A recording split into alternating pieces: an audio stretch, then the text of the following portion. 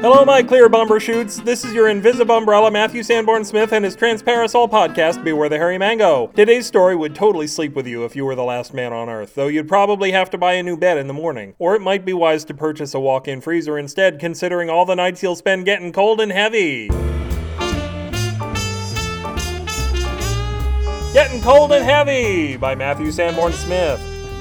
Sea cows were on their way out. That's what the World Conservation Union was telling everybody. Between bar fights, erectile dysfunction, and the migration to land to try their flippers at becoming regular cows, there were like 12 sea cows left. And one night, nearly all of those were rustled by a gang of sea cowboys. Now there was only one manatee left. Manatee's the same as sea cow. And her name was Bethany. It was a heavy responsibility to be the last manatee, but she was up to it. Since she was all there was, she decided to change the name of the species to womanities, and everybody went along with it because they figured they only had to go along with it until what, like a few days before something knocked her off too? Most womanities in her position wouldn't have figured there was any hope of repopulating the planet, but most womanities weren't Bethany. Actually, I may have chosen my words poorly, since at this point, all womanities were Bethany. Bethany had big plans, to get out of Florida for one, but beyond that, to make some babies. She put on her winter coat and mittens, which gave her a thumb she hadn't otherwise had, and went north to get laid. After a while, she found a polar bear who was just sitting there on Facebook for hours, so she knew he didn't have a girlfriend, although he could have had a wife. "Hey, baby," Bethany said. "What you doing?"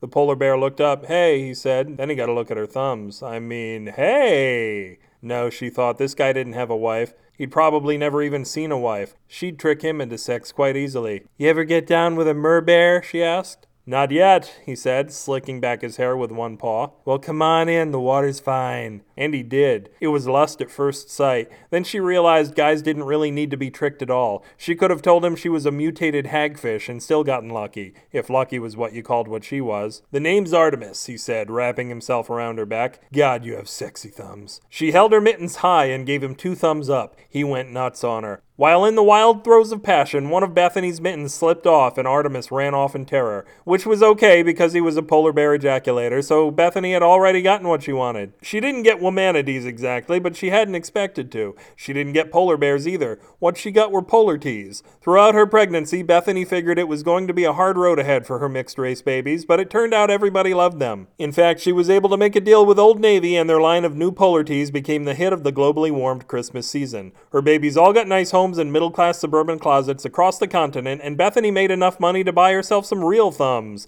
I'd say she had to beat the guys off with a stick after that, but that would have defeated the purpose, wouldn't it have?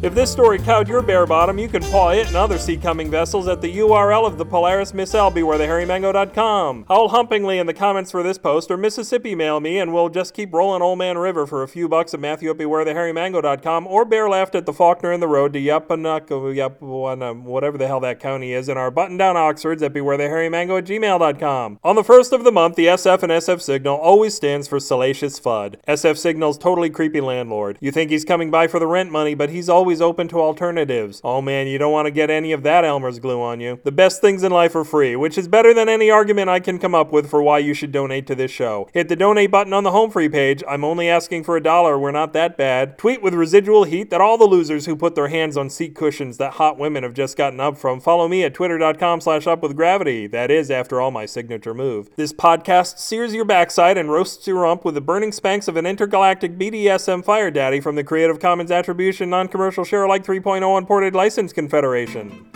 Through only thin, this will be your hedonism bot host, Matthew Sanborn Smith, telling you the worm that sleeps in seems to do all right. Good night.